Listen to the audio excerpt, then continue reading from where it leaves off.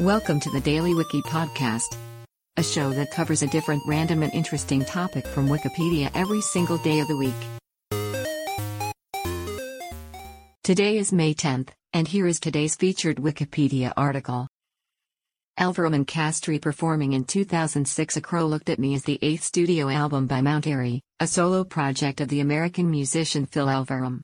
Released in 2017, it was composed in the aftermath of his 35-year-old wife, Genevieve Castry's, diagnosis of pancreatic cancer in 2015 and her death in July 2016. Elverum wrote and recorded the songs over a 6-week period in the room where she died, mostly using her instruments. The lyrics are presented in a diary-like form and sung in a raw, intimate style. They bluntly detail Castry's illness and death, Elverum's grief, and his relationship with their infant child. It is soundtracked by sparse folk instrumentation.